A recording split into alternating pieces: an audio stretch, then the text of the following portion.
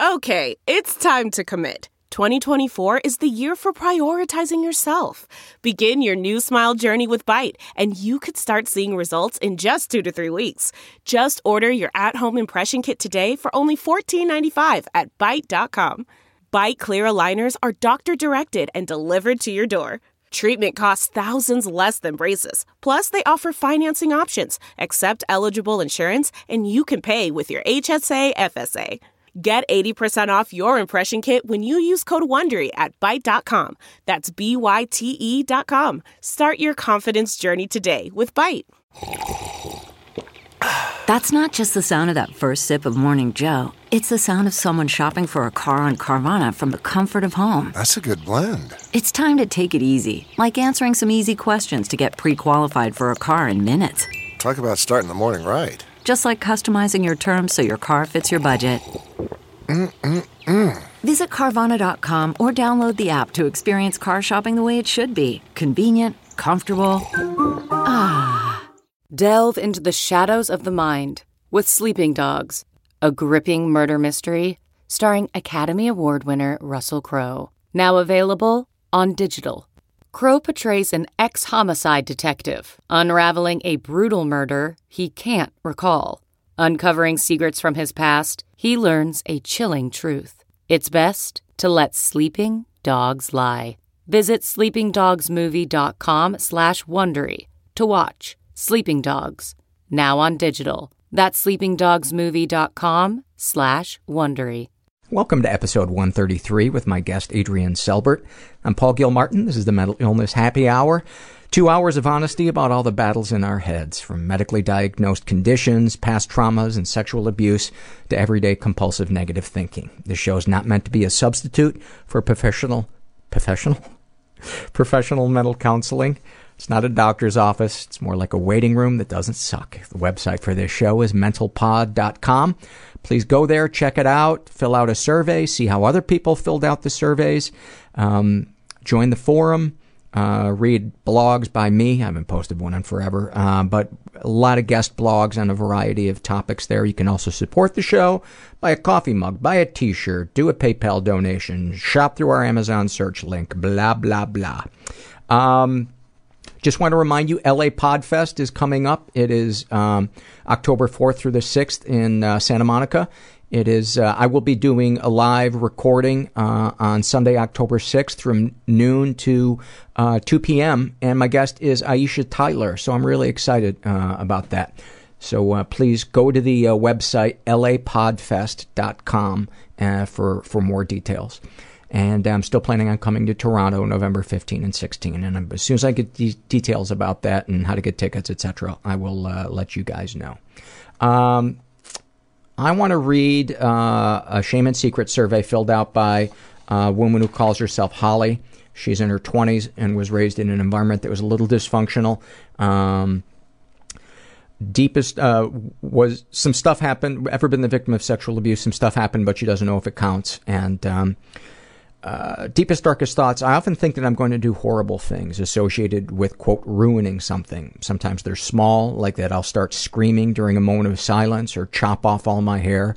But a lot of the time they're more extreme and scary. When I see knives, I think I'm going to take one and stab someone near me. When I babysat, I thought that I might murder the kids before the parents came home. When changing a disabled boy's diaper, I thought I might put my mouth on his penis. I shared a room with my sister and often thought I would start molesting her. Once, standing with my boyfriend, his parents, and his then infant sister near a balcony, I was struck by how easy it would be to grab her and throw her over the edge. I want to emphasize that these aren't based in any sort of emotion, and they're not things I want. That these sudden moments of intense fear There are these sudden moments of intense fear where I realize that this horrible thing is possible, and am convinced that if I do not control myself very specifically, I will give in to something within me that will make me do these things. I also sometimes think about killing myself and how I would like to do it. And when masturbating, I often think about women being objectified, molested, raped. Deepest, darkest secrets. There's a few really embarrassing personal vices, like I often use people's conditioner, detergent, and sometimes even razors when I can't find mine. A lot of the times I don't vote or even attempt to stay involved in what's going on in the world, but for the most part, my secrets are my terrible thoughts. And then she says, I'm primarily interested in men, but I often get attracted to women physically, but I don't know how I do up close and personal with a vagina. Well, I wouldn't recommend opera glasses. Every human being has weird thoughts going through their head. Oh God, it's so embarrassing. I'm afraid I'll never get another job again. That I will die and will have not been special. My brain has the gift of seeing the terrible. A million-pound tourniquet being turned against my chest that was constant. Then I started sabotaging my own career. Wanting to die and to stop him from feeling any joy. That is very uncomfortable in my own body. I ended up becoming a male prostitute. And what I became was an animal. They took away my shoelaces. I became chaos. Like, it hurts. I just want to go. I just want to leave. You have no idea what a small part of your life this is. If you go to a support group, it's like creating a family that you didn't have. I mean, life is 1% event. My body was abused. 99% judgment about that event. But they couldn't touch the best parts of me. But the world is a little bit wounding. It's also glorious. it does always get better. It really does. I'm here with Adrienne Selbert. Am I pronouncing your last name correctly? Yes, you are, Selbert. Adrienne is a friend of mine who I've just always known by her first name. And we met in a support group a while back, but never really got to know each other until, I don't know, maybe a month ago or so. And a group of us were out at dinner, and we just started talking about our lives. And I'm just so touched by how open and honest you are about your life and how compassionate you are about other people and their struggles, and that's why I want to have you as a guest. So thank you for agreeing to come do this. Well, thank you for having me. I'm thrilled, honored, delighted to be here and to share. You're how old? I'm 31. 31, and you were raised where? Yeah, I was raised in Santa Monica. I was raised in Los Angeles. I'm a local gal to where we are right now. From what I've known that you've told me about your childhood, there was nothing necessarily tragic. There was no abuse. There was nothing that I can recall. I grew up with wonderful parents. I'm an only child. They loved me. They're still married. They still love each other very much. They just celebrated their 40th wedding anniversary. Awesome. Yeah. And did you see them be affectionate to each other? Yes, I did. And I think more so over time. I don't think I saw it as much as a child, but in more recent years, I've seen them be more and more affectionate with each other. What was that like, seeing them be affectionate with each other as a kid? Did it strike you as this is sweet, mm-hmm. this is normal? Mm-hmm. Yeah. Did it make you feel safer seeing? I think so. I mean, I definitely, I remember saying to my dad that I wanted to marry him because I didn't understand that there was a difference between the love that he had for me and the love that he had for my mother. And he tried to explain it to me, and I didn't understand. Like, but you love me. You love her. You married her. So adorable. And you marry me. But yeah, I mean, if anything, after years of therapy and being in support groups and looking at like, why did I have this darkness and this illness and this addiction? Like, where did that come from? And is it possible that there's something that happened to me that I can't recall? Yeah, of course that's possible. I mean, I can't recall it. I mean, I don't know. I really don't know. But if it was anything, then my parents loved me, and they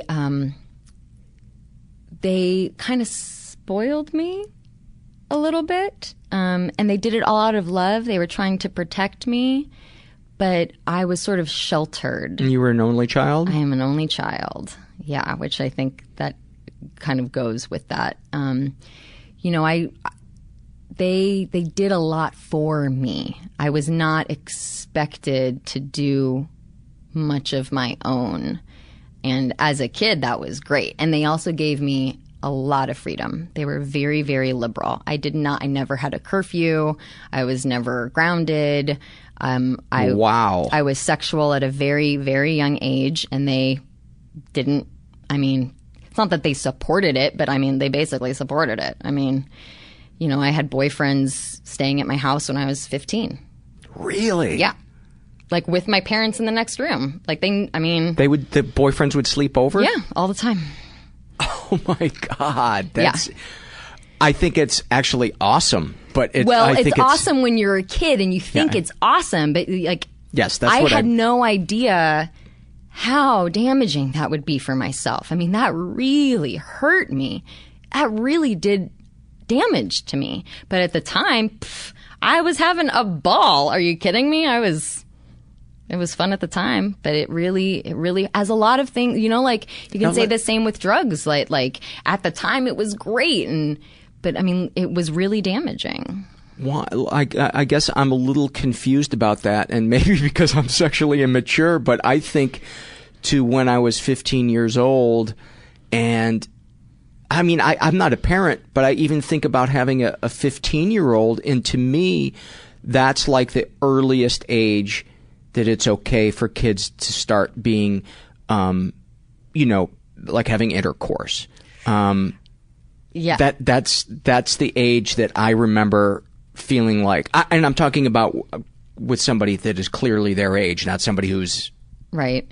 Yeah, now looking at it, I think that that's completely inappropriate. And I don't, not because it's like bad, but because they're not ready for it. Damaging. It actually hurts at what age then is it okay? Finish your thought. I'm sorry I cut you off. No, I just think that it hurts us in ways that we don't even really realize. But if it's with a peer and nobody's pulling anything over on anybody else, and there is as much intimacy as two teenagers can have, which I guess isn't much, so maybe I'm starting to answer my own question, but your bodies need that release, and I just always remember thinking, I think somebody's in the other room. I'm at a friend's recording studio. If your body needs that release so badly, I think back to that time, and my pain was that I was just jerking off by myself all the time, and I felt like it just contributed to my low self-esteem. And I think to have had a partner at that time who I didn't have to feel any shame about, how could that be damaging? How is that less damaging than it was for me feeling like an ogre under the bridge? I had boyfriends who I was with who I will never speak to again. I had people who weren't boyfriends, who I will never speak to again. And there is a piece of you, that you lose when you do that. And like doing all of this work that I've done in the last few years and looking at my sexual history and like all the things I did, like it was very, very painful to see that at such a young age, I was so willing to just give of myself. Like, here you go. I don't know if I like you or if I really know you, but here, like me. I would give of myself just for approval, for affirmation, and for that good feeling, for that high, and that high, that good feeling, as sweet as it might be, for like young lovers, it's not real truth. It's not like real deep. Well, I certainly agree with you if that 15-year-old, and it's usually the female, sometimes the male, is only having sex because they want to please that other person. That they want to do it because they're afraid that person's not going to break up with them, or they think it's what they're supposed to do. But isn't there ever an example of somebody who's... And 15 makes me a little uncomfortable because that's kind of the age where I feel like it could go either way. But, you do hear instances of people that got together when they were 15 in high school and became sweethearts and are married and have kids and they're still together. But I don't think that them having sex is the thing that did that. I think that can happen if you don't have sex. But could they have had sex and that not ruined their thing? That's my point. Right. Is that not that that's what brought them together. I don't think that them having sex is necessary. I think I disagree with you on how damaging it can be. I know in many circumstances it can be damaging, especially if both people came to the table with different ideas of what they were getting out of that. But I guess I feel like, can't there be an instance when two people are 15 and they both want the same thing out of it? I mean, I had that. That's what I had. In fact, if the thing you're talking about like the girl only doing it because she doesn't want to get broken up, I mean, it was sort of the opposite in all of my relationships. How so? Well, because I was the one who was the aggressor, and I was often with boys who are freaking boys and young boys, so it makes sense that they don't have all that much experience. But did it give you a sense of power because you were the aggressor? Did you not think about it?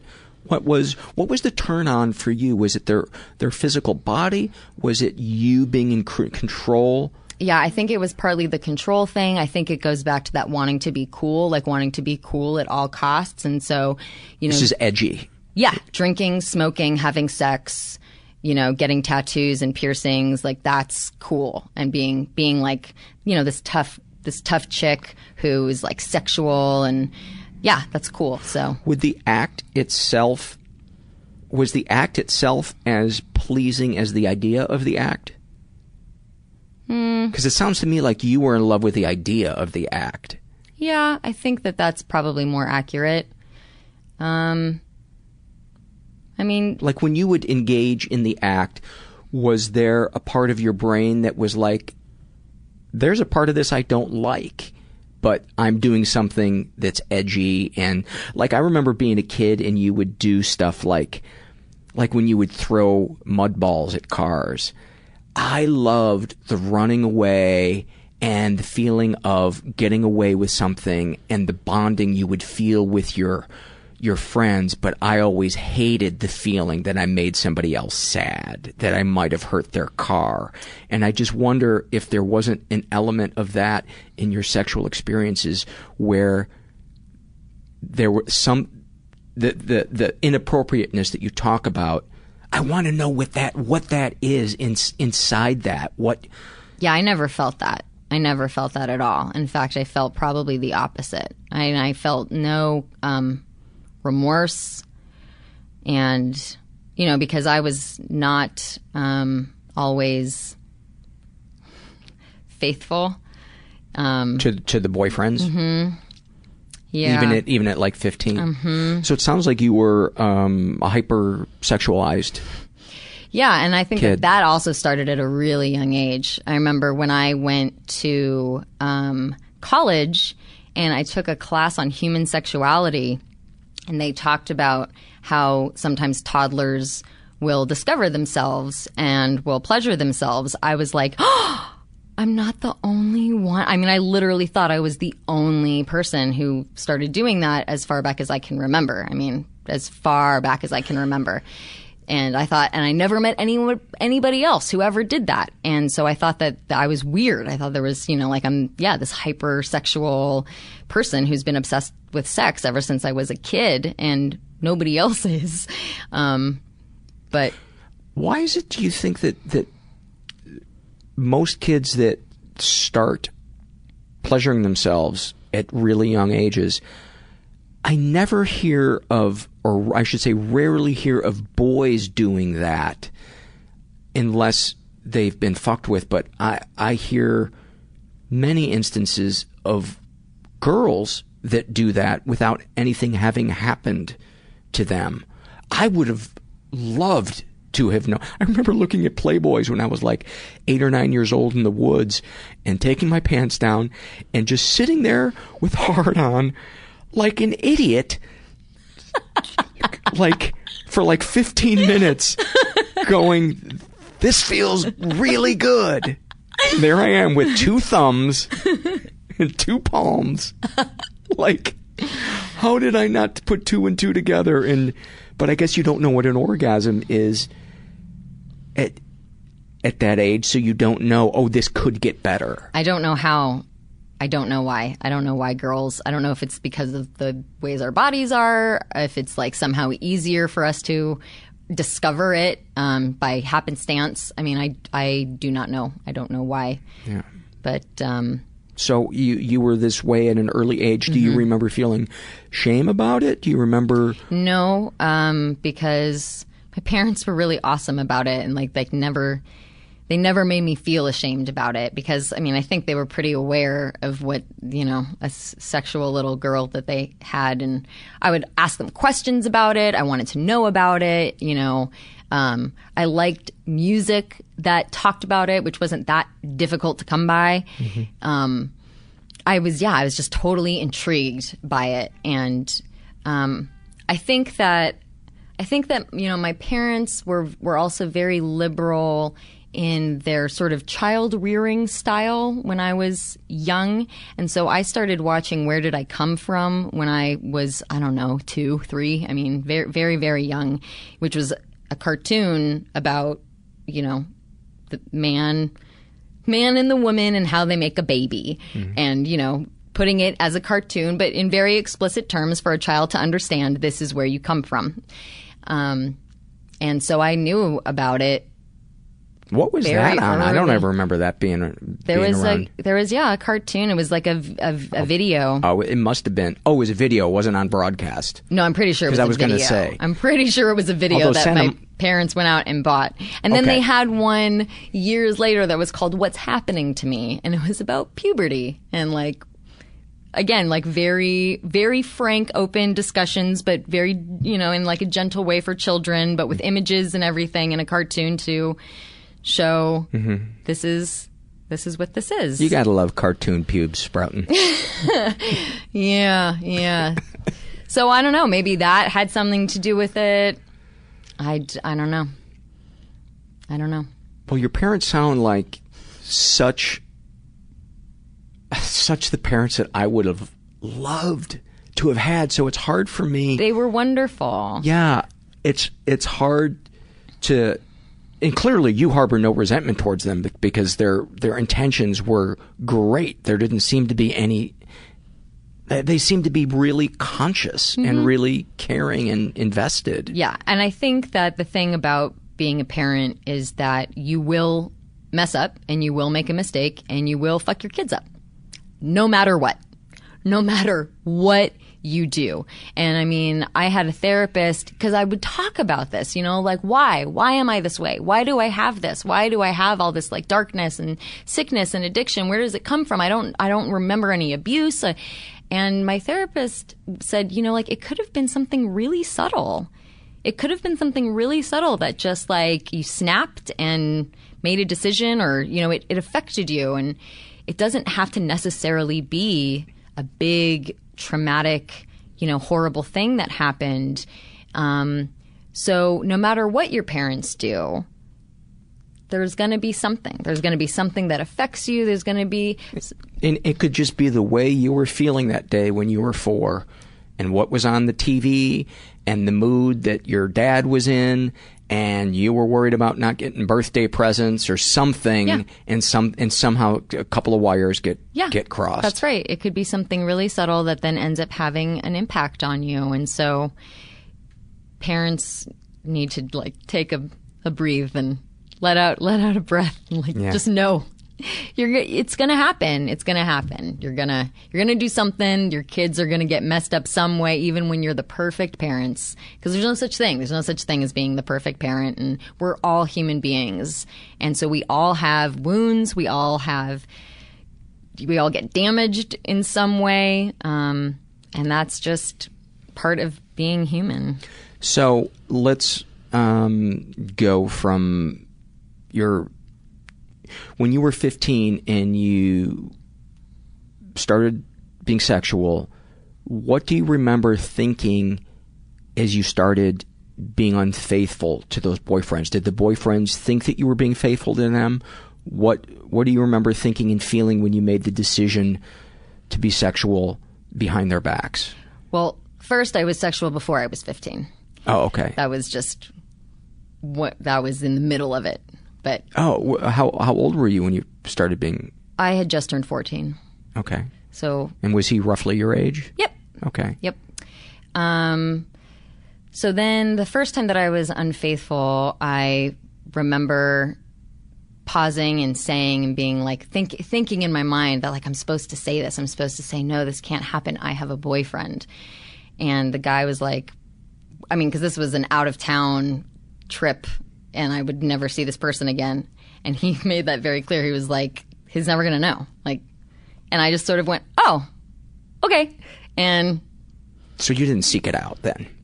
Well, no. I mean, I wasn't like out looking for it, but as a child, like looking at the stuff, I very much wanted attention. I very much wanted to be liked. I wanted people to think I was cool. I wanted people to think I was pretty. I wanted to be desired, So I put that energy out there, I think, all the time. I always wanted that. And so, I would end up finding someone to take the hook. And then that just became sort of, easy. And I was sort of surprised by my lack of remorse. But that's how it was. And was it the high of the validation that this person desires me? Yeah, that really felt good. That felt really good. Was that the primary thing in hooking up?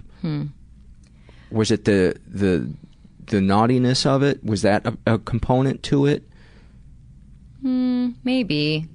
I think the former is probably it. I think I wanted the attention, and I wanted to feel wanted, and I wanted to feel good. I mean, how often was it you desiring them and it having nothing to do with them validating you?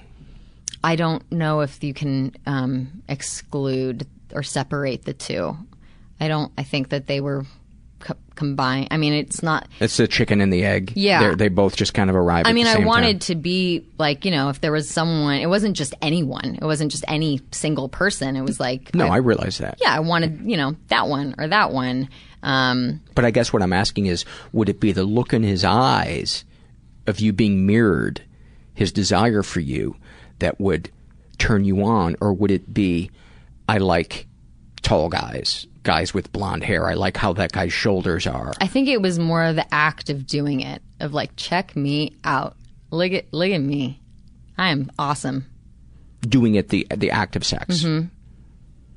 Getting it and doing it. That I was, it was like total ego. It was like ego and pride and validation and being cool. Like, look how cool I am doing this. It's amazing to me how many different things humans can bring to the experience, because for the longest time, I just always assumed, oh yeah, people get together because you're close to each other's genitals and it feels good, when this rubs against that. And the bad part is that sometimes there's awkward conversations afterwards, or that, maybe they have a body part that looks weird, or you have a part of your body that you're afraid they're going to judge. For me growing up as a kid, the worst part of it was that girl might be into me.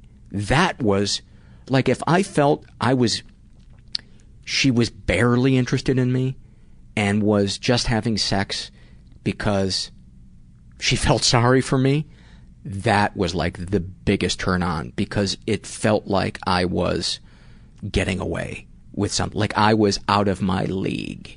You know what I mean? But like, if a girl was really into me, that freaked me out. And I'm sure that totally has to do with my mommy issues and my mom being devouring, but it just amazes me how different people's experience can be. while you're doing that. And I guess maybe that's why I'm having such trouble understanding how you feel about the stuff that you did when you're 15. Although, I don't have kids, and I think if you probably filled this room with 15-year-olds, I would go, oh my God, they shouldn't have sex until they're 19. Right. Well, I mean, I think exactly what you just said, the fact that we all have these different experiences, the fact that they're not pure. This idea that, like, what if you just have these two 15-year-olds who love each other, who want to, commit themselves to each other. Their idea of what love is at 15. Yeah. I mean, I think that you can't really get away from the fact that there's going to be something. There's going to be some kind of either it's a self-esteem thing, it's a validation thing, it's it's filling some void, that it's soothing us in this way, it is acting out in this way, it's being,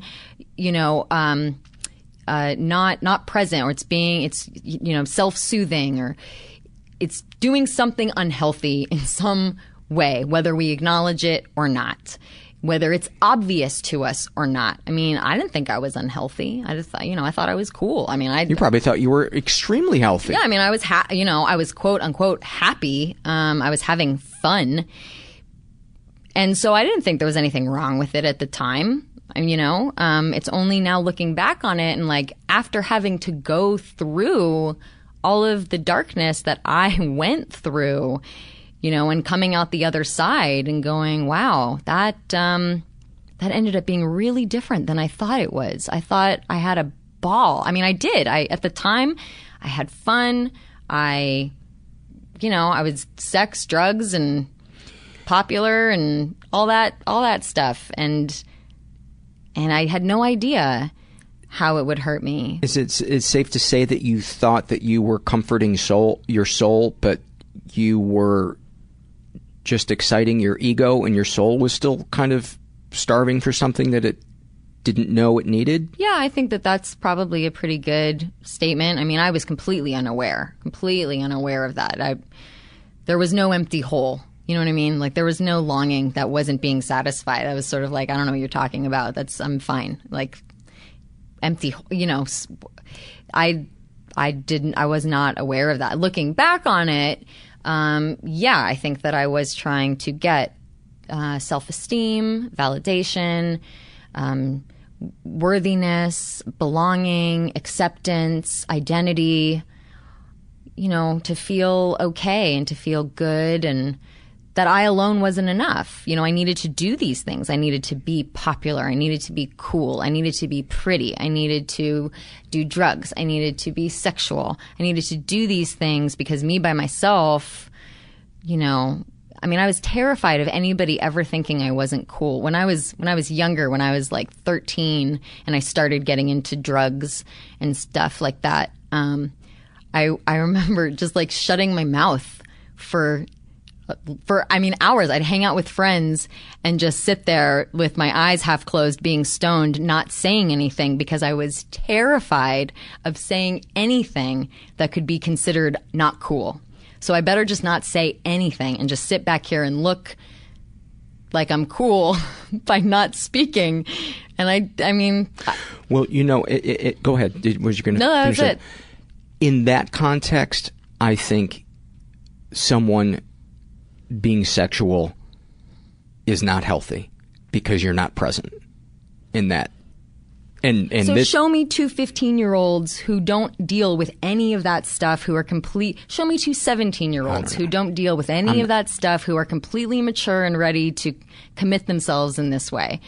My concept of 15-year-olds and 17-year-olds is my memories from the late 70s. Is everyone else's. You can ask anybody if I had kids, about their 15-year-old experiences and their 17-year-old experiences. I mean, I guess you think of yourselves as a shorter version of yourself today. So you think, oh, I wasn't that big of a deal. But I guess you forget how insecure you are. I mean, fuck, I'm insecure today. But, back then, everything was like, oh, I better kill myself. Oh, I better kill myself. Yeah, I would be hard-pressed to find. And I think that if you really did find these, healthy, young kids, teenagers who, you know, accept themselves, they have self-esteem, they don't need other things to validate them, then they might not be having sex. That's just a guess of mine. But I wouldn't be surprised if those two things go hand in hand. I mean, I don't think it's a coincidence that so many people who are sexually active when they're young, if you're really honest with yourself and really look at it and say, why was I doing that? What was I getting out of that? That there's something else going on. I guess there's just still a part of me that believes anything has got to be better than just sadly jerking off by yourself twice a day for 5 years in a row. You know, that to me, it makes me sad when I think about me from 15 to 19. But I mean, you weren't hurting anybody else. You weren't hurting yourself. I felt so alone and so undesirable. Yeah. And so... The amazing thing is that you had that experience. I had this experience, and we were both hurt.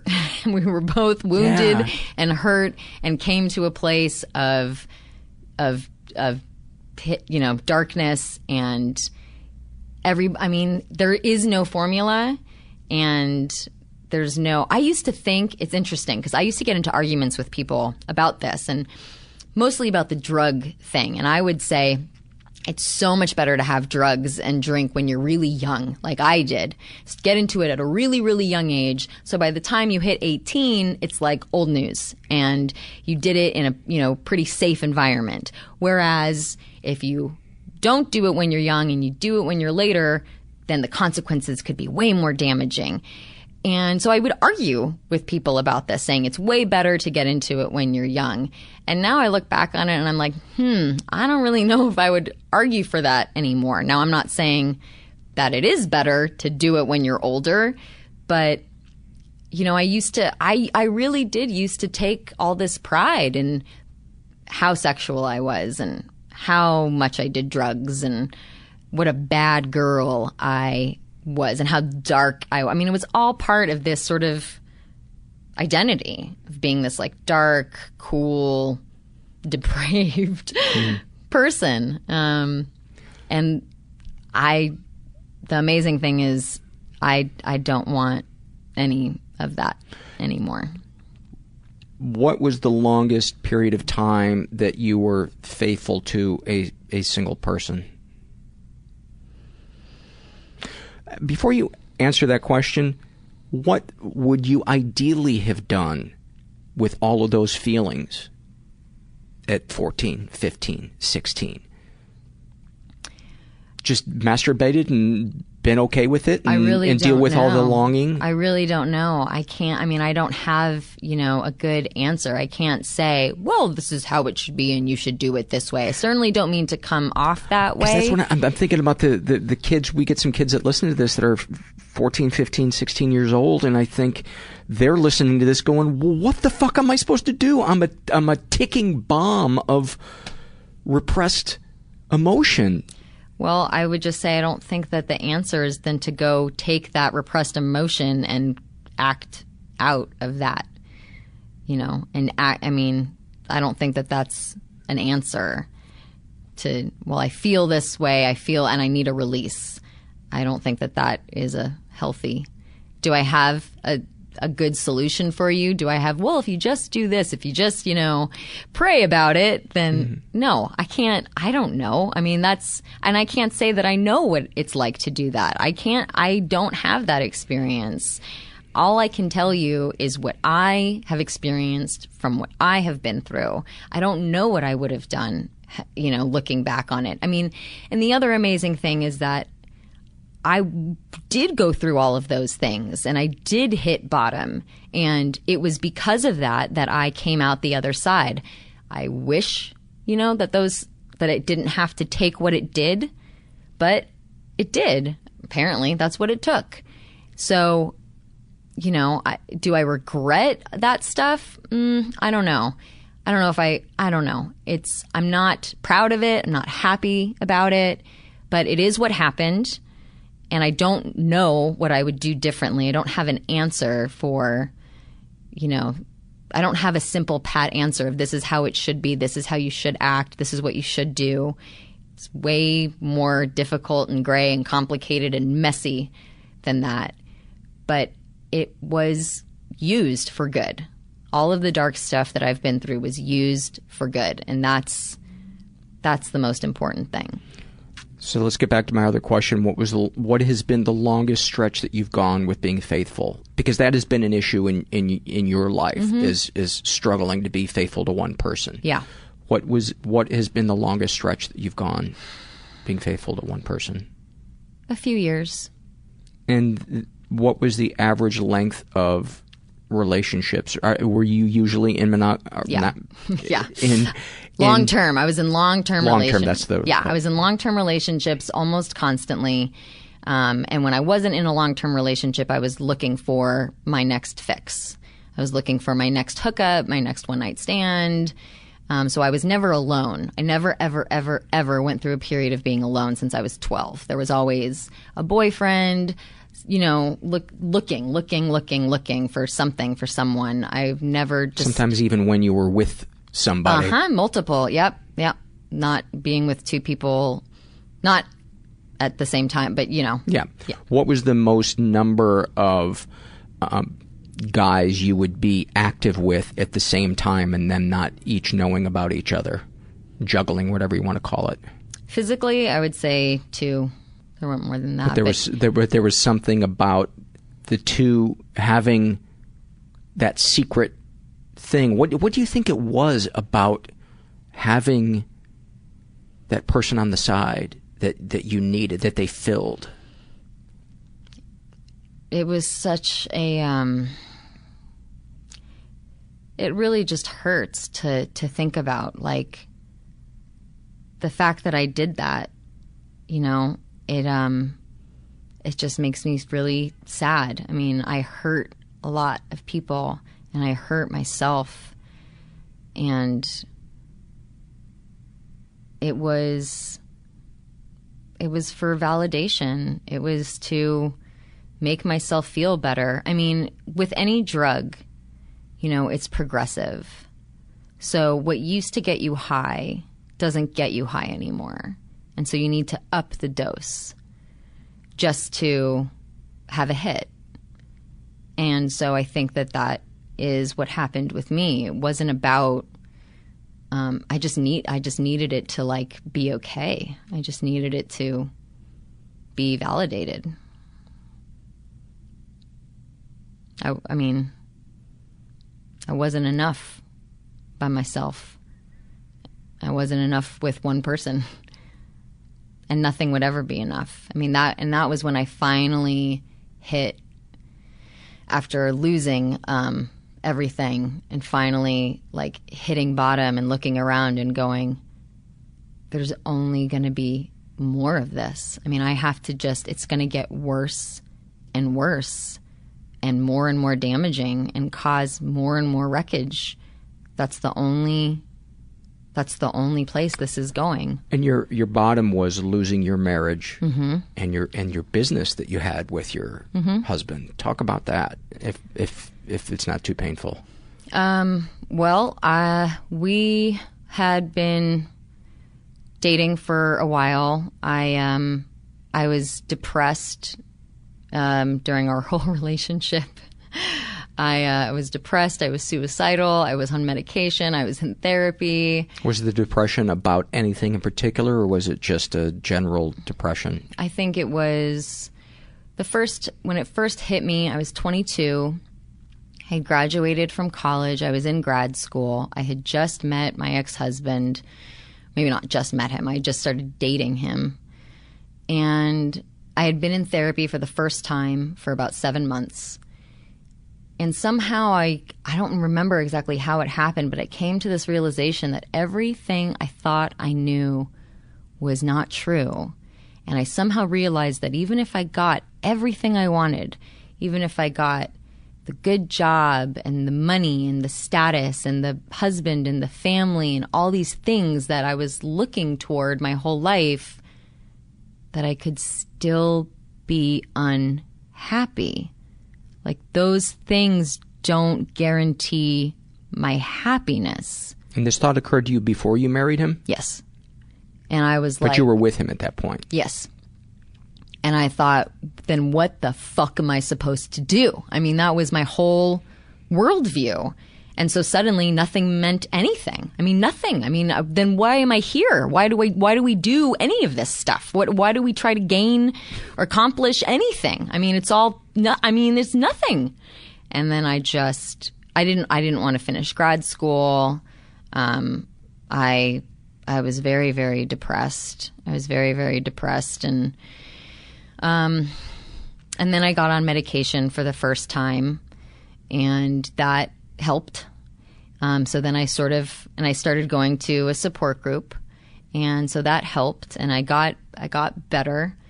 But then for the next several years, it was really an up and down. I was never rid of it. During that time, even though I went to these groups, I never really took it seriously. I mean, I never really did the work. The same thing as I was in therapy, I was on medication, but I never really wanted to do it. I mean, I was kind of like I was doing lip service. I was showing up, I was saying the words, but I wasn't really taking the responsibility and didn't really have the willingness and wasn't really taking the action. I actually did somehow convince myself that if I got married, that would make me happy, that would work. And I kept trying different variations, like, this is the thing that will make me happy. It usually involved men. This is the thing that will make me happy. And then it didn't. So I was like, well, the fact that being with a man doesn't make me happy, maybe that means something about myself that I need to look at. No. That just means I'm with the wrong man. I need that one over there. So then I would do that and still not be happy. And so I kept trying to do these different, and each time it was more and more progressive. It caused more and more damage. Did you ever think that you might be gay or bisexual? I mean, I definitely was attracted to women, but it never really was, like, I could never see myself like marrying a woman, or like growing old with a woman. I might have wanted to be, sexual with a woman, but I don't think there was never really much of a strong struggle with that. Okay. I just figured in your spinning through the lazy Susan of what's going to fix me. Yeah.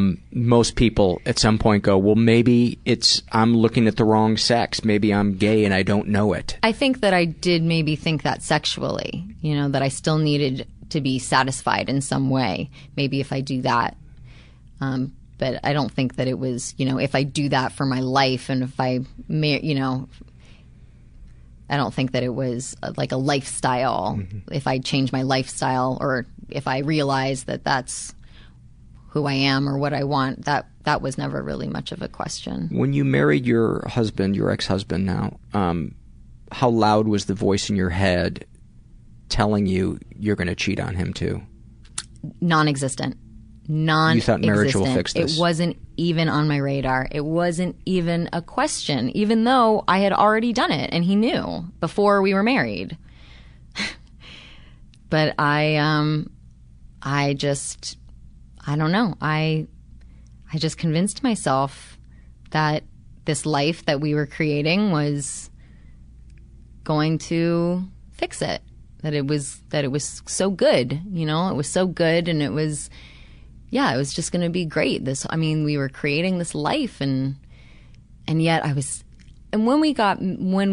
before leading up to getting married and when we got married, I was definitely in a one of my like good phases where I wasn't so depressed. I was still in therapy and I was still on medication, but I was feeling okay. And then very shortly after we got married, I just plummeted, and I had been decreasing my medication because a lot of people who go on medication for depression or bipolar disorder. I'm not bipolar, so I can't really speak to that. But for depression, I know that there's a lot of people who don't want to be on medication, or they only want to be on it temporarily. I'm only going to do this until I feel better, and then I'm going to get off, which was how I felt. So as soon as I felt better, I wanted to start. Which is so crazy. I know, it's ridiculous. Like now I'm like, dude, if I need to take a pill for the rest of my life to not want to kill myself, fine. Yes. I'll take a pill for the whatever. But at the time, I started feeling, stable. I'm doing okay. So started going down, got married, and then just fell off a cliff and was crazy depressed, brought the medication back up. Didn't have the same effect, had to start switching around to let's find a new cocktail of medication and see if that works. And then things were really bad. Things were very, very, very bad. I mean, we were starting this business, which was going very well, but our lives, my life was very, very, very dark. And I was in a bad, bad way. I was so depressed and I was so suicidal, and I refused to do anything about it. I refused to look at myself and my problems and my issues. I was a total victim. This was all happening to me, and it was just excruciating. And, my poor ex-husband, just had no idea what to do with me. He, it broke his heart. I'm sure, to see me like that. It's this person he loves is just, it was so funny. Just earlier today, I was driving in the car listening to this music that came on by this band, and I remembered going to see that band at the Hollywood Bowl with my ex-husband and some friends, and I couldn't even stand. I was so depressed. I couldn't even stand. And I just wanted someone to walk by with a gun and take it from them and blow my brains out. I just wanted to die. At the Hollywood Bowl? During that time. It was probably a shitty band. No, they're pretty good. I'm going to blame the band. I'm going to blame the band. Before you move on, I just want to share a thought that I just had about people that think they get married and think that it's going to make their problems go away. It's as insane as the people that think gays getting married is going to ruin everything. Thinking that marriage is going to fix things is as crazy as thinking that marriage is going to. Yes, if you think that marriage is going to fix things, yeah, that is setting yourself up for some not good stuff. Doesn't mean your marriage is going to fail, not necessarily. But you're going to have some shit to work through. It's not going to. Yeah, it's certainly not the ideal reason to get into marriage. The exception is a really expensive wedding. That will fix everything. No, I've definitely heard stories about people who spend tens of thousands of dollars on these weddings, and then 6 months later, it is the amount spent on the wedding is inversely proportional to the length of the marriage. Well, not necessarily. Yeah, from what I've seen, yeah, of course there's exceptions, yeah. But so you're in this dark place, yeah. And at the time, looking back on it, I really think I had 3 options. One was to get healthy, to stop and look at myself and address it, which my ex-husband was begging me to do, which I had no interest in doing whatsoever. To look at your depression, but he didn't know you were cheating on him. I wasn't cheating on him at that point. Oh, okay. I could have killed myself, which I thought about constantly. Just every day, all I wanted was to die. Or I could have acted out and gone crazy. So I picked option number 3. And decided to blow up my life. That's what I did, and went crazy, and was very, very destructive, and was very ambivalent. With promiscuity, you mean? Okay. Yeah, and feeling very unable to control myself, but also, I was like a total victim in the thing. I was so depressed that I was entitled to do this. Mm-hmm. If this is going to bring me some kind of, release, some kind of, pleasure after wanting to kill myself for all this time, then I deserve it. What rational person would deny that to me? Well, yeah. Well, your spouse, for one. Yeah. He was very, very hurt. I can't even really imagine, I can't really imagine what I put him through. Especially after him already knowing that this had been something I did before we were married, and then me, promising that it will never happen again. And in your mind, I really believed that. It wasn't going to happen again. It really, that's right. It really, I mean, I really didn't even think it was possible. And I mean, that goes to show the power of it. You know, when people think like, I'm done, I've got this, I'm not going to do that again with whatever addiction it is. It just goes to show like how subtle it can be, how tricky and sneaky it can be, how it can come up on you, and how susceptible we are to it. I like the saying that, you know, addiction is like dancing with a gorilla. You don't decide when the dance is over. Yeah. The gorilla decides. Right. Yep. Yeah. And, you know, again, I sort of wish that that's not what it took.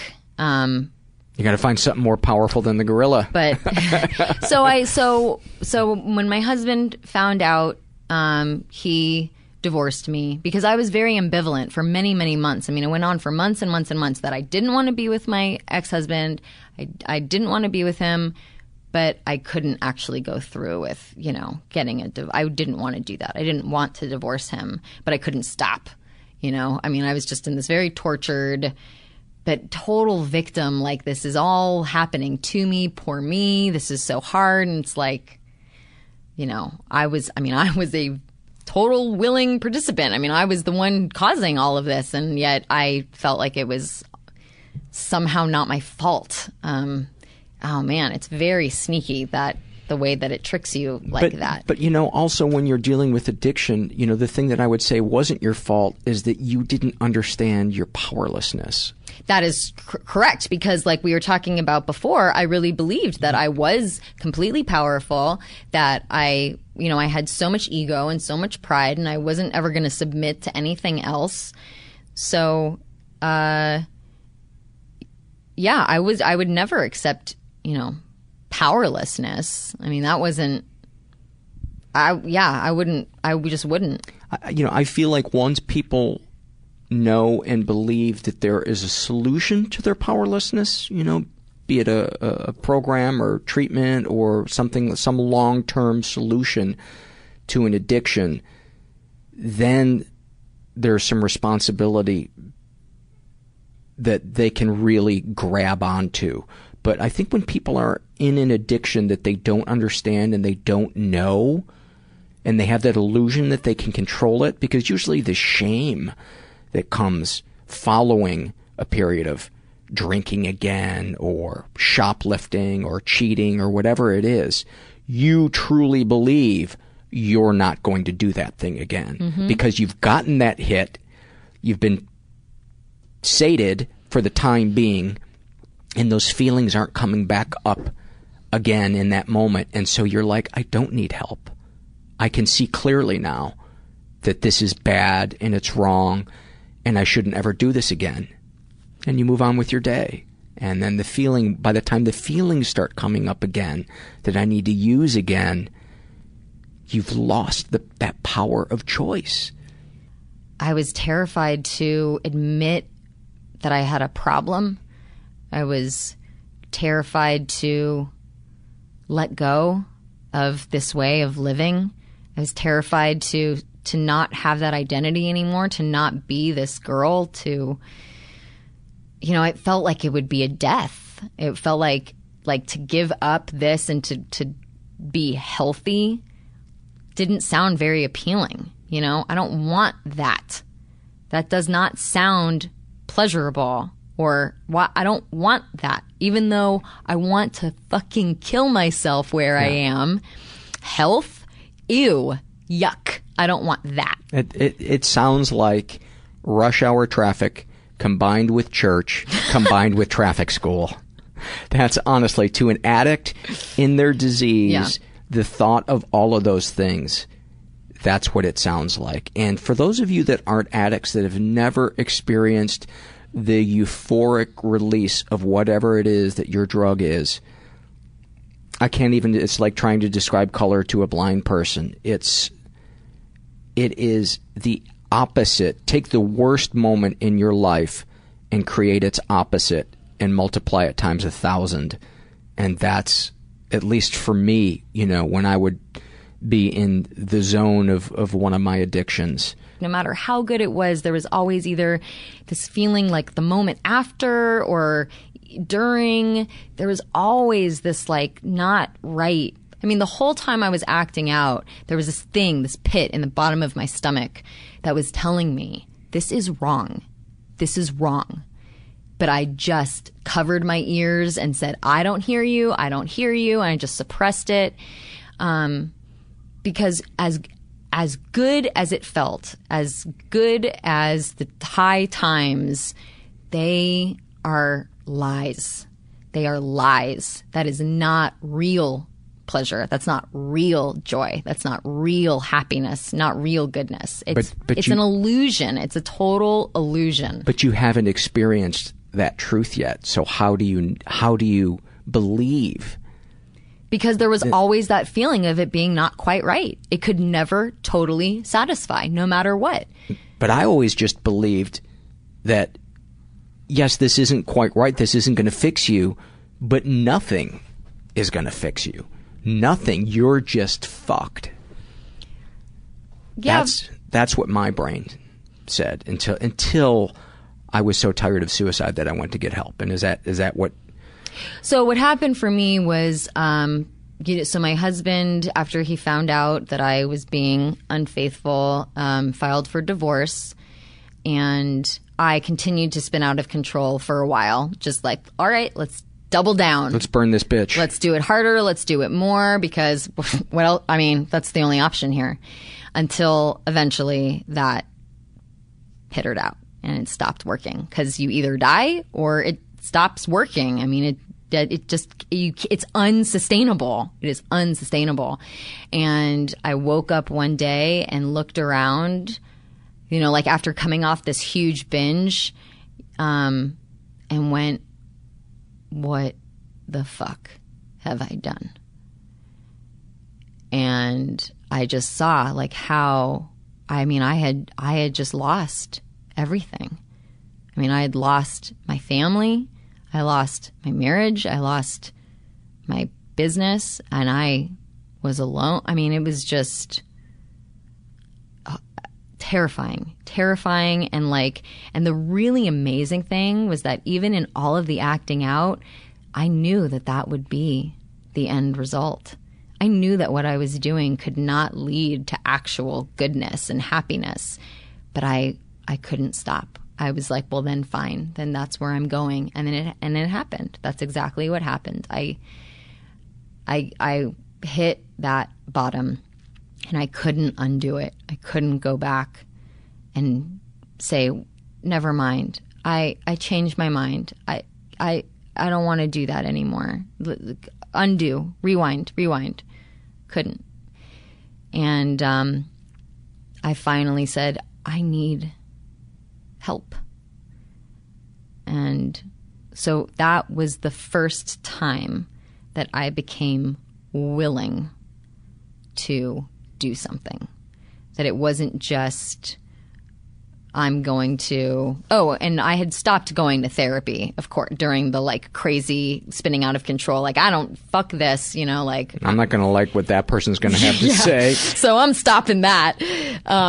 And that was when Did you go to a new support group or just start doing the work in the one you were in? No, I went to a different one. I went to a new support group where the focus was a bit more on the issues that I was facing at the time. And what did that feel like when you walked in? Horrible. I cannot fucking believe this is my fucking life. I am such a fucking loser. Just like, what? It was horrible. It was horrible, but I was so desperate. I was in so much pain. I knew how bad I had messed up, and I knew that my only other option was to mess up even more, which was like, what's it going to take next time? That was terrifying. Or death. I mean, there was nowhere else to go. This was the only option. So I was willing, and I started really seeking help and saying, I need help. And specific people in the support group, help me. Yes. And very, very early on, it was suggested to me, you really need to get some kind of a spiritual practice. I don't care what it is. You need something. Try different stuff. Whatever resonates, do that. I was an atheist, and I did not want to do that. But I was so desperate and in so much pain and so broken that I said, okay, fine.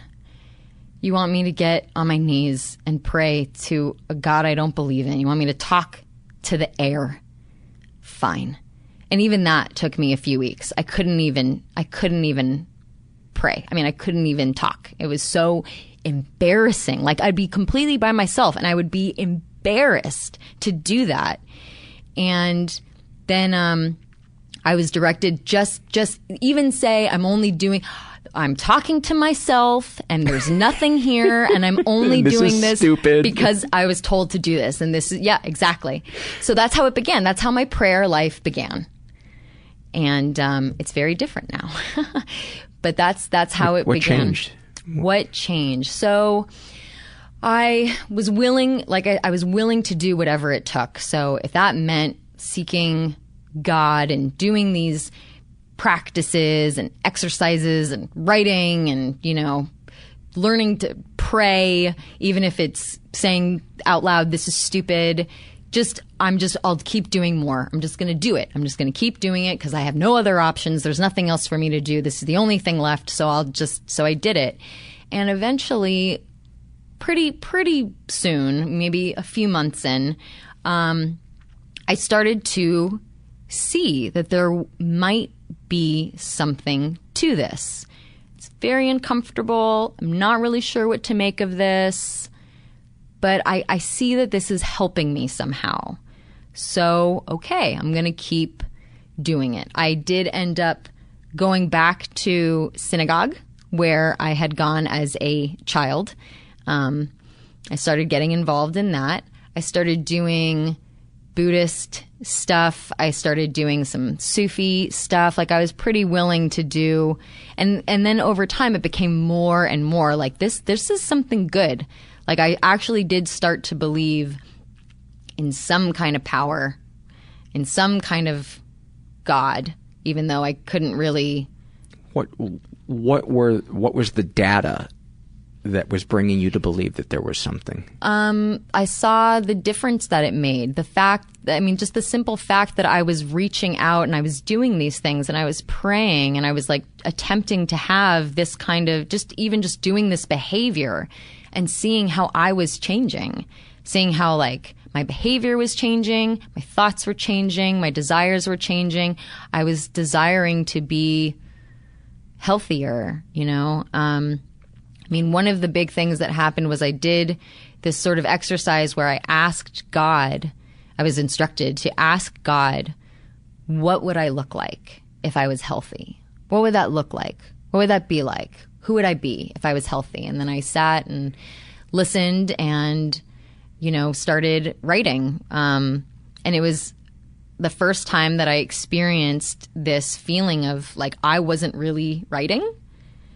It was a very weird thing because I'd never experienced it before where I was writing. I was doing it, and yet I somehow wasn't. It somehow was just flowing through me, and it was a really wild experience, and it was pretty exciting, and I liked it. I thought it was and it was all very, very good, healthy, positive. And it made sense as the words came out. Oh, yeah. Yeah. And it wasn't really what I expected. And that was a really cool experience. And so I said, okay, something's happening something is happening here. There's this God thing. And so I said, okay, I want more. I want more of this because it's good and it's working. I see it. And I was going to synagogue, and then that stopped feeding me spiritually. It was wonderful, and I enjoyed it, and I joined the choir, and I sang in the high holy days, but it stopped feeding me spiritually, and I really became a seeker. I was I want it. I want to find it. I didn't want to just be a seeker and a dabbler. I mean, I wanted to find God. This is the answer. This is the answer to my life. I see it. I see it. I feel it. Where is it? How do I get it? And I would just, like talk and go and do all these different places. And maybe I'll try this. I'll try that. I was willing to pretty much do anything. And I just wanted to talk briefly about the act of seeking, because for a lot of people, they think that there isn't relief in the act of seeking. They think that it's only going to come at the end of something seeking. And I'm a believer, as I imagine you probably are too, that the act of seeking is an act of submission, an act of putting our ego aside. And that very often can replace that energy that used to be devoted to an addiction that was ruining our lives. Talk about how you began to feel as your day had components of seeking in it, what began to change and how you thought and how you felt about yourself and how you interacted with other people. Yeah. I will say that even that whole first year of, recovery and doing things differently and seeking God, that I was in agony. I was in constant agony that whole time. Even though there were good things that were happening, I was becoming healthier. I was developing this relationship with God. Did you have hope? Not a lot. Not a lot for a long time. It felt pretty hopeless. But there was no other option. I mean, what else could I do? I can't go back. That's not an option. I can't. There's nothing there. And I'm not going to kill myself right now. I mean, honestly, for a long time, I was like, well, I don't care if I die. I'm not going to actually go through with killing myself. But if I got hit by a bus right now, that'd be fine. I'd have no problem with that. That'd be nice. I felt that way for a long, even during this period of recovery and growth. So it was not like the world turned into flowers and sunshine. I mean, this was a lifetime of living a certain way, of being distracted, numbing out, going after falsehoods and lies, and having to look at all of it and feel all of it, and feel all of the pain that I felt before, but not do anything about it other than sit in it and ask God to come help me in it, and not act out and not, find something to numb me, to make me feel better, to take the pain away. I stopped using things to take the pain away and just sat in the pain and was instructed to bring God into that place. Come help me right here in this pain right now. This is where it hurts. It hurts right here. Please help me here, God. And I did a lot of that. And would you feel relief? Yeah. I not necessarily right at that moment, not like, it would wash over me and then things would be good. But it was really over time. And one of the things that I learned to do, that I experienced in this recovery process, which has been such a blessing and such a gift, is crying. Because before, even though I was suicidal and I was so full of suffering, when I would cry, it was very clenched and it was very, trying not to cry. Mm-hmm. It was like holding it in. And this was the first time that I just opened to the pain and I let myself cry. And I cried the way that a baby cries. I cried like an animal, just screaming, crying. I had never done that before. I guess I had done it when I was a baby, but I hadn't done that in years. And there was something so amazing about it, because I guess before, when I was really depressed and I was suicidal, there was this fear that if I feel this pain, that it will kill me and I will die and I will drown. Depression even though it's excruciating and full of suffering, it's actually a contracting around pain in an attempt to not feel the pain. It's actually like a protective mechanism. So even though I was in all this pain, the depression would sort of clench around it and sort of hold me in this horrible place with good intentions. But so when I finally opened to experiencing the pain, it didn't hurt nearly as bad as I thought it would. In a weird way, it actually felt good. Those times that I was crying my head off, there was this part of me that was going, yes, like this release, and it felt good to let this emotion flow through me and out of me. And I hadn't done that before. So that was, and I still fight it. I still don't like to do that. That's not a pleasant experience, even though I know how good it is and how healing it is. It's painful. It's really painful to let yourself feel that kind of pain. It's understandable that we go through life trying to numb out, to not go there, to do something else. I just want to feel good. I don't want to feel that pain, Of course we don't want to feel that pain, but that's where our healing is. So I did a lot of that, and then I was open enough that when something came along that I thought that I would never consider in a million, thousand, 100 bazillion years, it hit me. It hit me, and I had to start looking at it. I had to start looking at this idea of God that I had always just blown off before, that I never thought was, I would never even entertain it for a second. Like, I would do Jewish stuff, I do Buddhist stuff, I do Sufi stuff, I'll do anything Eastern, I'll do anything else, but not Christianity. And here you are with a cross around your neck. That's right. Yeah, that's what happened. That's what happened. That's the one that clicked for you. Yeah, it still blows my mind, and the fact that I believe is proof. Because who I was and where I came from, and I had so much judgment and hostility, and it's stupid, and never would have even considered it for a second. And but I was seeking God for about a year. It was just about a year, and I was open enough that when I actually went to a play, I went to a play of the Screw Tape Letters that was adapted. It's a book that was written by C.S. Lewis, and they adapted it to a stage version.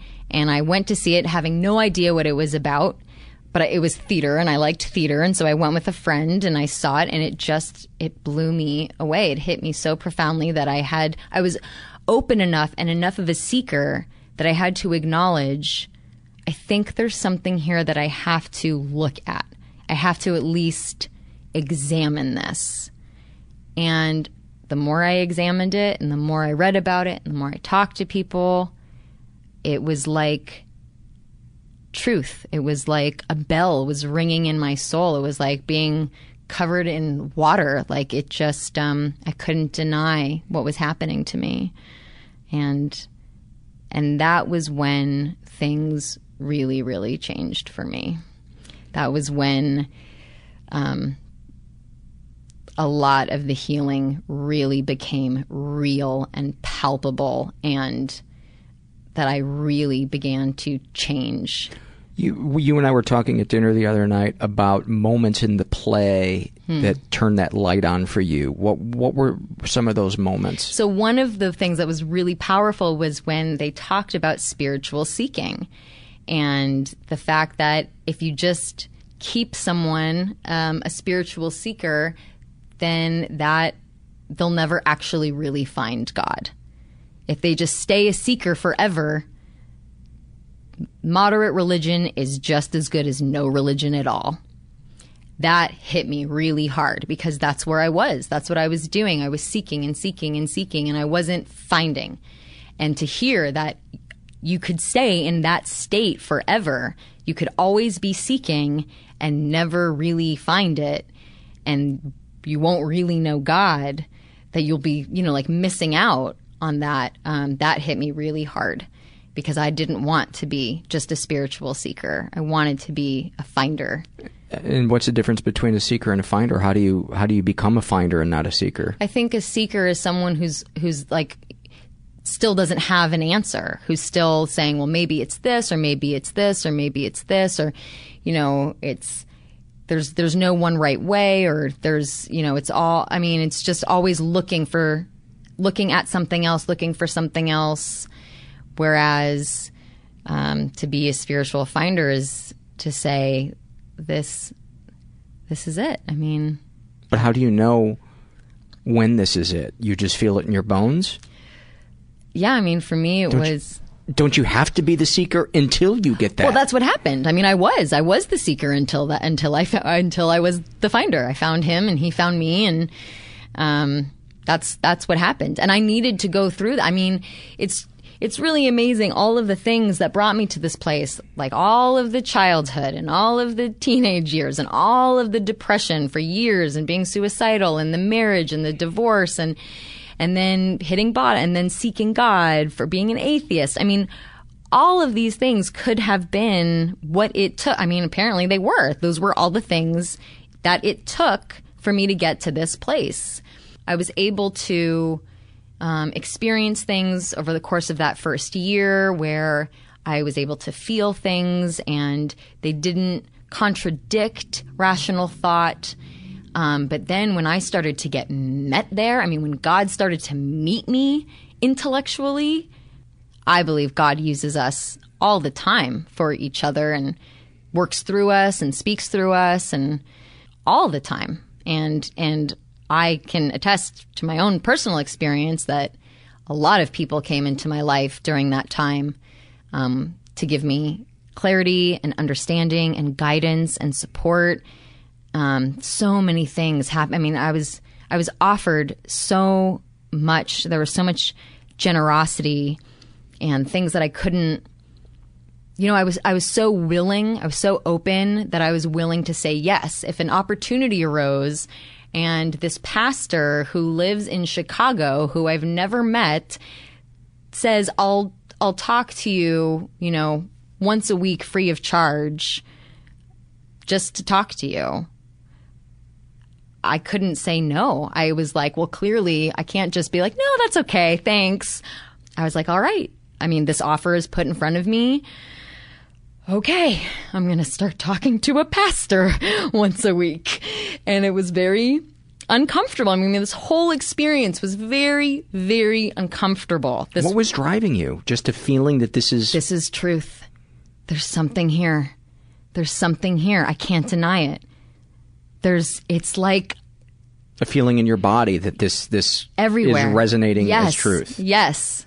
I couldn't deny it. It was just like ringing inside of me. I've met very few people in my life whose spiritual experience and transformation, whatever you want to call it, is as viscerally profound as yours when you talk about it. And we've talked about it. And it makes me feel two things. A, it makes me feel a little bit left out because I want to have that feeling. I want to have that glow you have when you talk about it. And it makes me also go, oh, is she a little cuckoo? That's okay. And I know you're okay with that because I wouldn't have said that if I thought it was gonna insult you. But I want that. I've had moments of that in my life, stretches of months or whatever. But I feel like I've lost that, and I want it, back. And I think that's one of the reasons I was drawn to you and wanted to interview you because I know you're not bullshitting. I know you're not using this to the way a lot of people use religion or Christianity or spirituality to wield power over other people. You use it to empower yourself.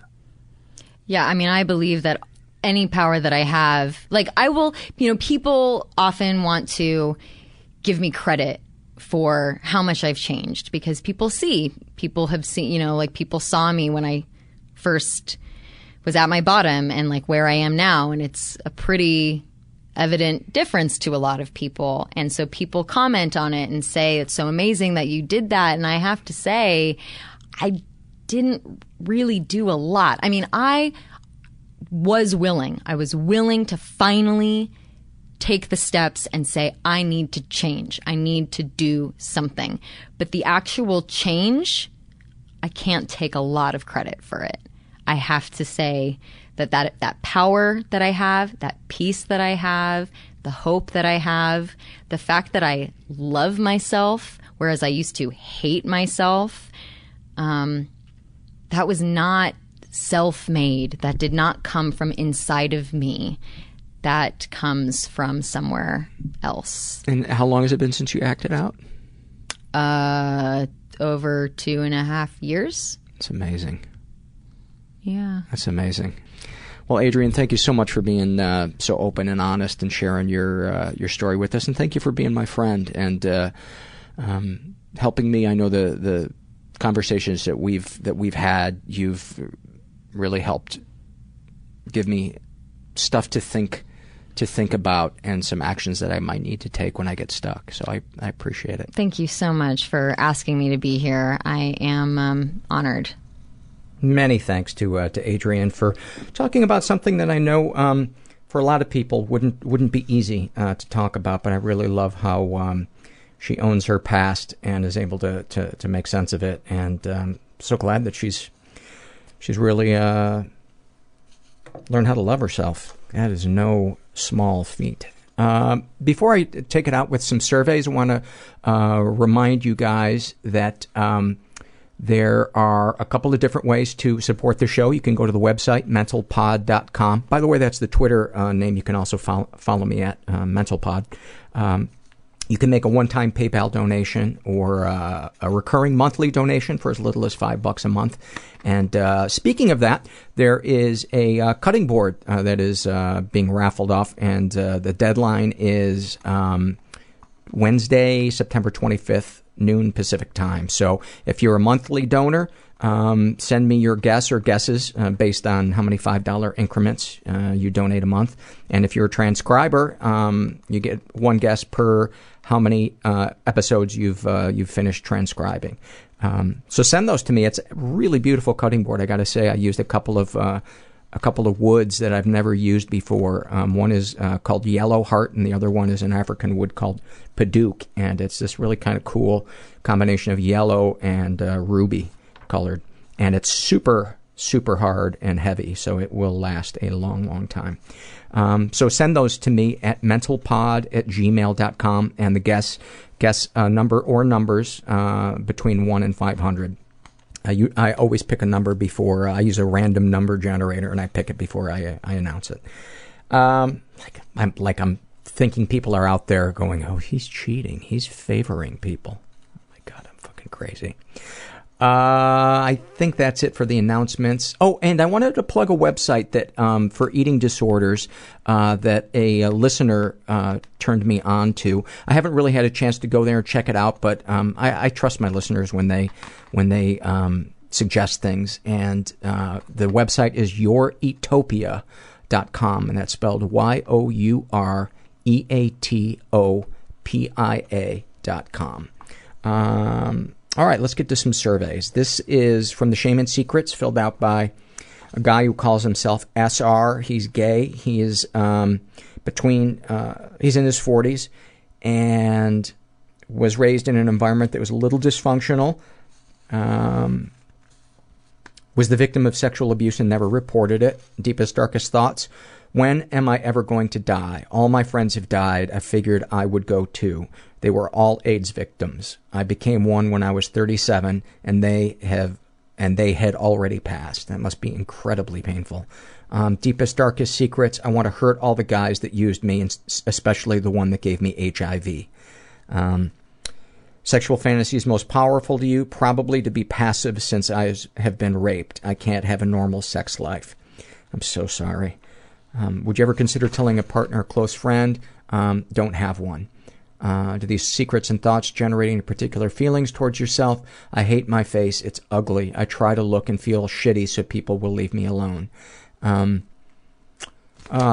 Sending you a big hug, SR. It sounds like you're in a lot of pain, and if you haven't talked to a professional about being raped, I really, really encourage you to do it, because that is just too much darkness to try to stuff down or process by ourselves.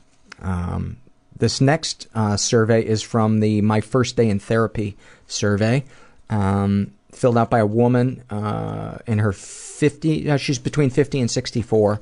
And what brought you to therapy? When I was 16, I was suffering with depression, sadness, and self-destruction. By 20, I was completely miserable, had eating disorders, was completely self-destructive. I was completely incapacitated, couldn't finish school or work, living at home, and wishing I'd never been born. This was my last resort. I had hit rock bottom. People's rock bottoms can be such a gift. Describe any fears you had associated with starting therapy. As a patient, I was petrified that this wasn't going to help me, and I had tried everything else. I had hit rock bottom, so if this wasn't going to help, nothing would, and I knew my only other option would be suicide. Of the fears you described, did any of them come true? No. Although the first 5 years, I got worse before I got better, so it felt like I wasn't going to be able to be helped. But with courage and fortitude, I trusted my therapist, made a commitment to myself and to him, and stuck it out and never gave up. I wanted to give up, but I couldn't because my only other option was suicide, and I trusted my therapist. He said I would change if I really wanted to, but that it was up to me. It would take a lot of painful, hard work. He told me that if I was ready to commit myself 100%, he would be committed to it 100% as well, and together we could do the work. What worked best for you in therapy? I had a very old school psychoanalyst, and although it would be completely frustrating and painful and the hardest work I had ever experienced, in retrospect, I know for a fact that it was the perfect treatment for me, and in my opinion, Freud has received a very bad rap over the years. I now feel Freud and my analyst were my angels. I ended up trusting my therapist more than anyone else in the world, and he allowed me to be 1,000% honest. And that has to be approved, actually, by a government body to use 1,000%. And he never judged me or condemned me. He was the only safe place I had to be my complete, total, honest self. And all he ever did was respect me, honor me, and he was in awe of how brave I was to stick it out after the trauma I had experienced. I felt like a freak, and he always made me feel that he didn't think I was a freak at all, but just the opposite. He would tell me that I was brave and honest and courageous to my face. And courageous to face my fears like I did. As a client, what were your initial impressions of your therapist?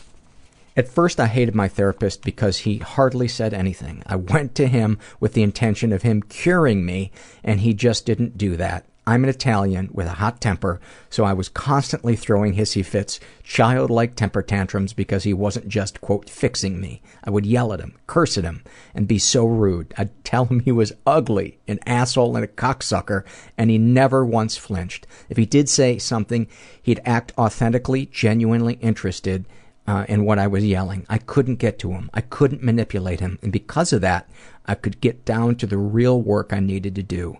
He was able to remain completely objective. I'm a very, very smart, cunning, clever manipulator, so I tried everything on him. I threw everything at him. He was never, ever affected, and eventually I was able to trust him, to trust that his only intention was to help me so I didn't have to suffer anymore. Oh, that is so beautiful. Congratulations. This is an email I got from a 31-year-old guy, calls himself M, and he writes, I started listening to your podcast last week and was really struck by your interview with Susan Hagen. When she talked about kids getting stuck emotionally because they were unable to process or express feelings, it absolutely hit me in the gut. Susan also talked about the need to live in your body, feel the emotions in your body, and how important that is to humans finding peace and happiness.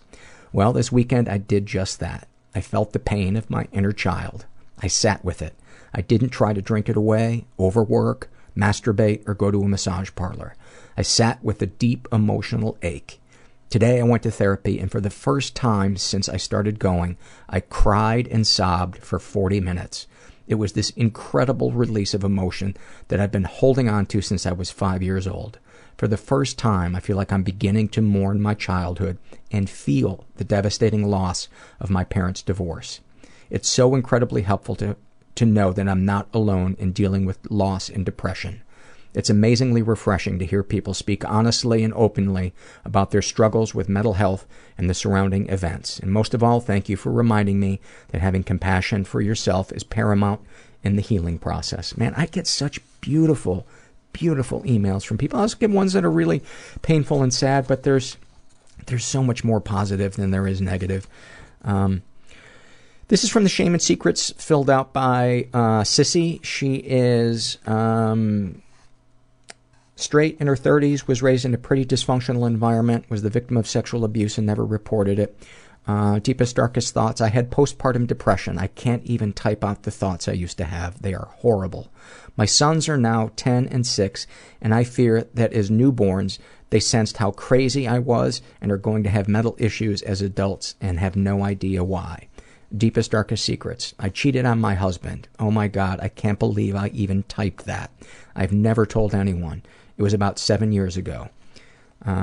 Sexual fantasies most powerful to you. I can only orgasm if my husband is hurting me. He is usually very rough and says mean things. I want to be held down and have no control. I think to myself that I need to be punished. Did you ever consider telling a partner or close friend your fantasies? Yes, my husband knows this is how I want it, and he prefers it this way as well. He is very controlling in and out of the bedroom. I'm going to therapy for about a year now, but I am too embarrassed to bring up my sex life. Please bring up your sex life with your therapist. Please.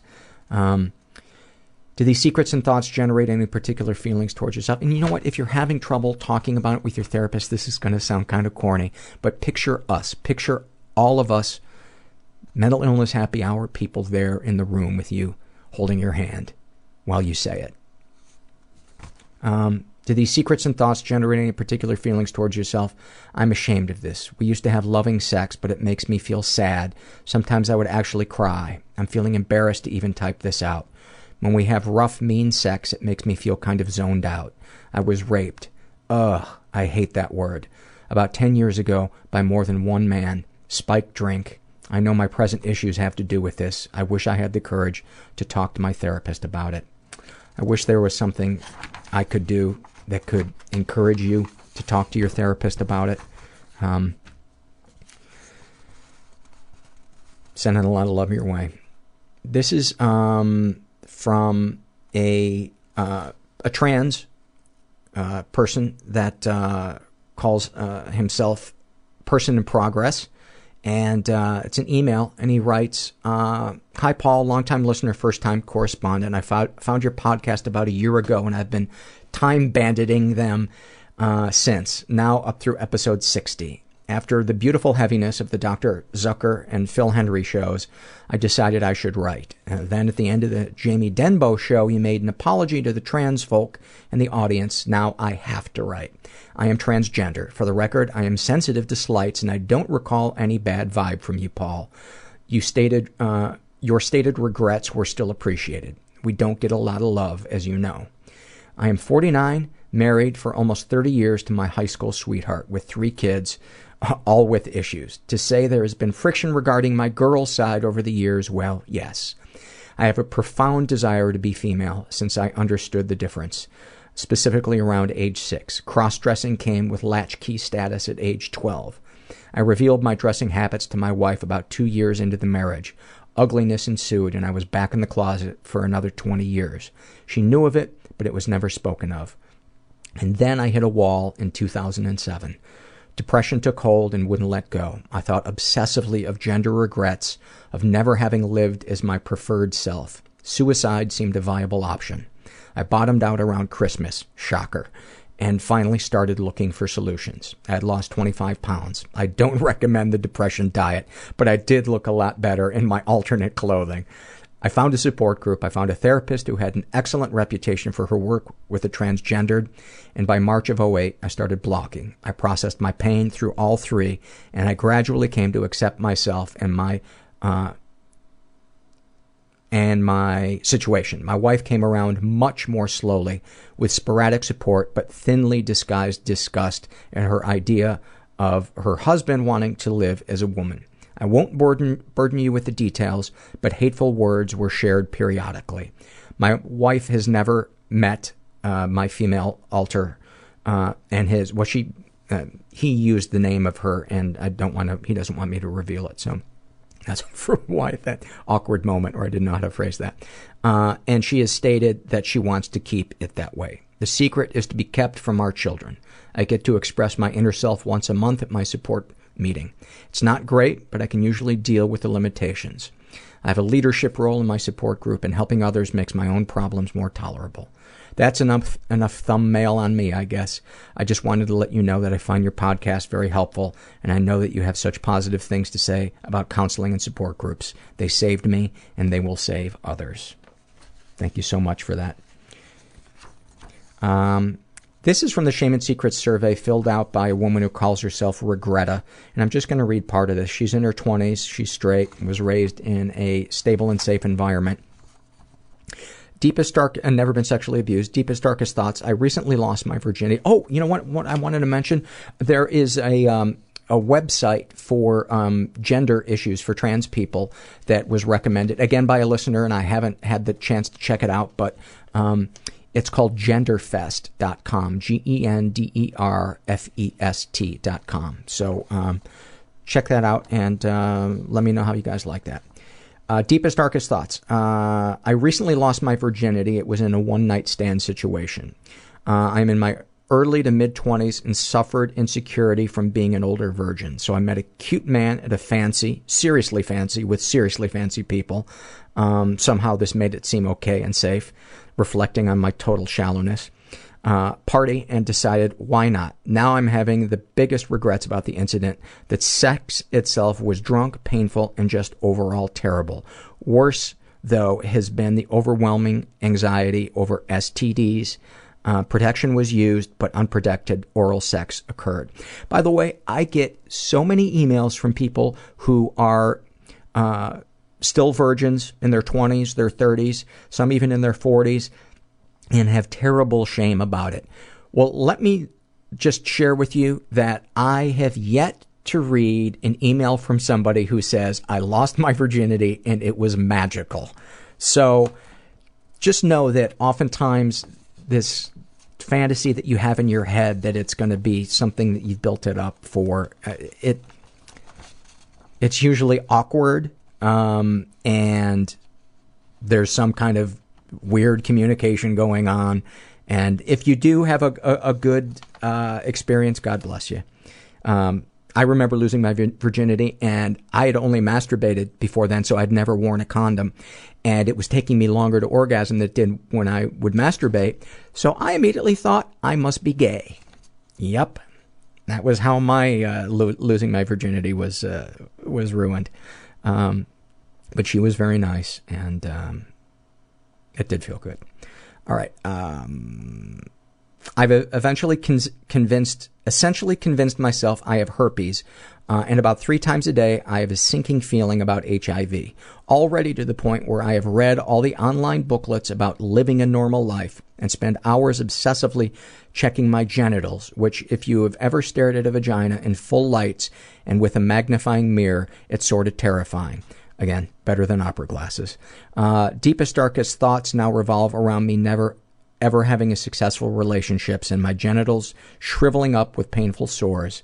I could go on and on about her anxiety about this, but it's, and by the way, her deepest, darkest secret is, other than her being all spun out about this thing, is that she shoplifted a lip gloss from the Body Shop in 8th grade.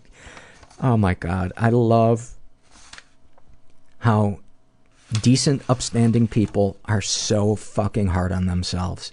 I would worry less about your vagina and more about the anxiety that is clearly coming from somewhere in your life. Go talk to somebody about it. And bring the mirror. Show them your vagina. That's a good icebreaker. Just pull your pants down, fire that mirror up and say, so what do you think? How's this grab you? All right, this is from the Shame and Secret survey, filled out by John, who is bisexual, in his 40s, raised in a stable and safe environment, never been sexually abused. Deepest, darkest thoughts, I get really turned on by imagery of women fighting. Everything from wrestling, boxing, to even sword and knife fights. Two women in a mortal struggle is incredibly sexually arousing to me. I sort of hate myself for that reaction. The idea of women actually being hurt repulses me, and I know it's just a fantasy, but sheesh, where does this crap come from? Deepest, darkest secrets. I'm a closeted bisexual male, married to a closeted bisexual female. We enjoy swinging and group sex. Interestingly enough, I'm more worried about people learning I'm a swinger than learning I'm bi. Our society is finally getting to be cool about gender issues, but very few people are cool with swinging. Oh well, I guess that's in progress at least. Sexual fantasies most powerful to you, Roman orgies with everyone fucking everybody. Mass amounts of hot men and women in the throes of ecstasy. I really get off on watching or helping others to get off. I get really turned on when my partner orgasms, and is deeply fulfilling to give others pleasure. This makes me sound like a sub, but I actually prefer playing a dominant role. I like to be in charge and control. Would you ever consider telling a partner or close friend your fantasies? My wife knows all my fantasies and has helped me make all of them a reality. Now we have fun inventing new ones. Do these secrets and thoughts generate any particular feelings towards yourself? I have accepted myself as non-monogamous, and I found a life partner who understands and accepts that as well. Therefore, I feel no shame for that part. I do feel shame for some of my more violent fantasies, since I am not a violent person, and I wonder what is really going on in parts of my psyche. I'm absolutely certain I would never set up an underground gladiator arena, but I still wish these fantasies would just go away.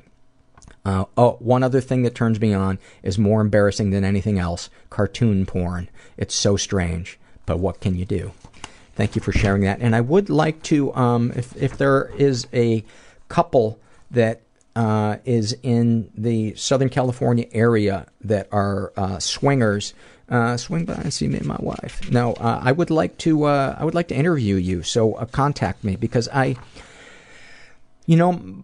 my first instinct when I read about that is, yeah, you guys are having a great time now, but where are you going to be 10 years from now? Because I don't hear the stories of people that swing and stay together for a long time. And I wonder, is that just my own prejudice, or if that's usually true. This is from the Shame and Secret survey, filled out by a woman who calls herself Paranoid Hobbit, and I'm just going to read some excerpts from it. She's in her 20s. She's straight. Deepest, darkest thoughts. In high school, I frequently and she was the victim of sexual abuse and never reported it. Deepest, darkest thoughts. In high school, I frequently imagined killing my classmates or killing myself in front of everyone. More often than not, I'd think of screaming at all of them for how they bullied me at a school assembly, and then shooting myself in the head in front of everyone. I still have thoughts of suicide. But you are a showman. I don't mean to make light of it.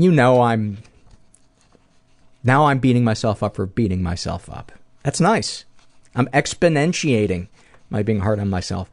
Sexual fantasy is most powerful to you. I have to think of the character Angel from Buffy the Vampire Slayer. When I was around 10, I saw the show for the first time and felt my first sensation of being turned on every time Angel was on screen. He awoke my sexuality. I think of him slowly, gently making love to me, not wanting to let his vampire side take more control.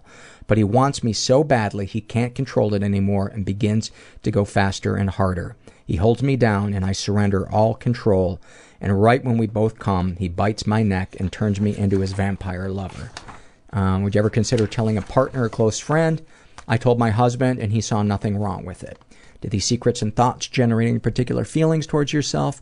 I feel embarrassed because it seems like such a teenage thing to be having sexual fantasies about a fictional character. It also makes me feel immature.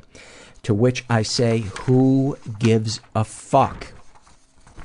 It's, you enjoy it, your husband accepts it. Celebrate the fact that you have a fantasy that isn't hurting anybody. It's personal to you. I think it's beautiful. I think You buy him a vampire cape and some teeth, and you fucking really go at it. This is from the Shame and Secret survey. Filled out by a guy who calls himself Peeling Skin. He's straight, in his 20s, was raised in a totally chaotic environment, never been sexually abused. Deepest, darkest thoughts. I'm tired, and I'm tired of being afraid. I'm trying hard, but the world isn't slowing down so that I can catch up. I think about giving up, killing myself. I can't do that to my mom. This is the first time I'm admitting it in a public forum. It's like someone's holding a cheese grater across my forearm, and I can't even hint that I don't like it. Deepest, darkest secrets. I'm masturbating more nowadays, and I'm drinking more than I used to. I jack off when I can't afford beer, and I sleep or watch TV when I can't do that. Sexual fantasies most powerful to you. I don't want sex. I like the mechanical concept of it, but the emotional component seems tiring. I think I just want to fuck a real doll. Would you ever consider telling a partner or close friend? Probably not.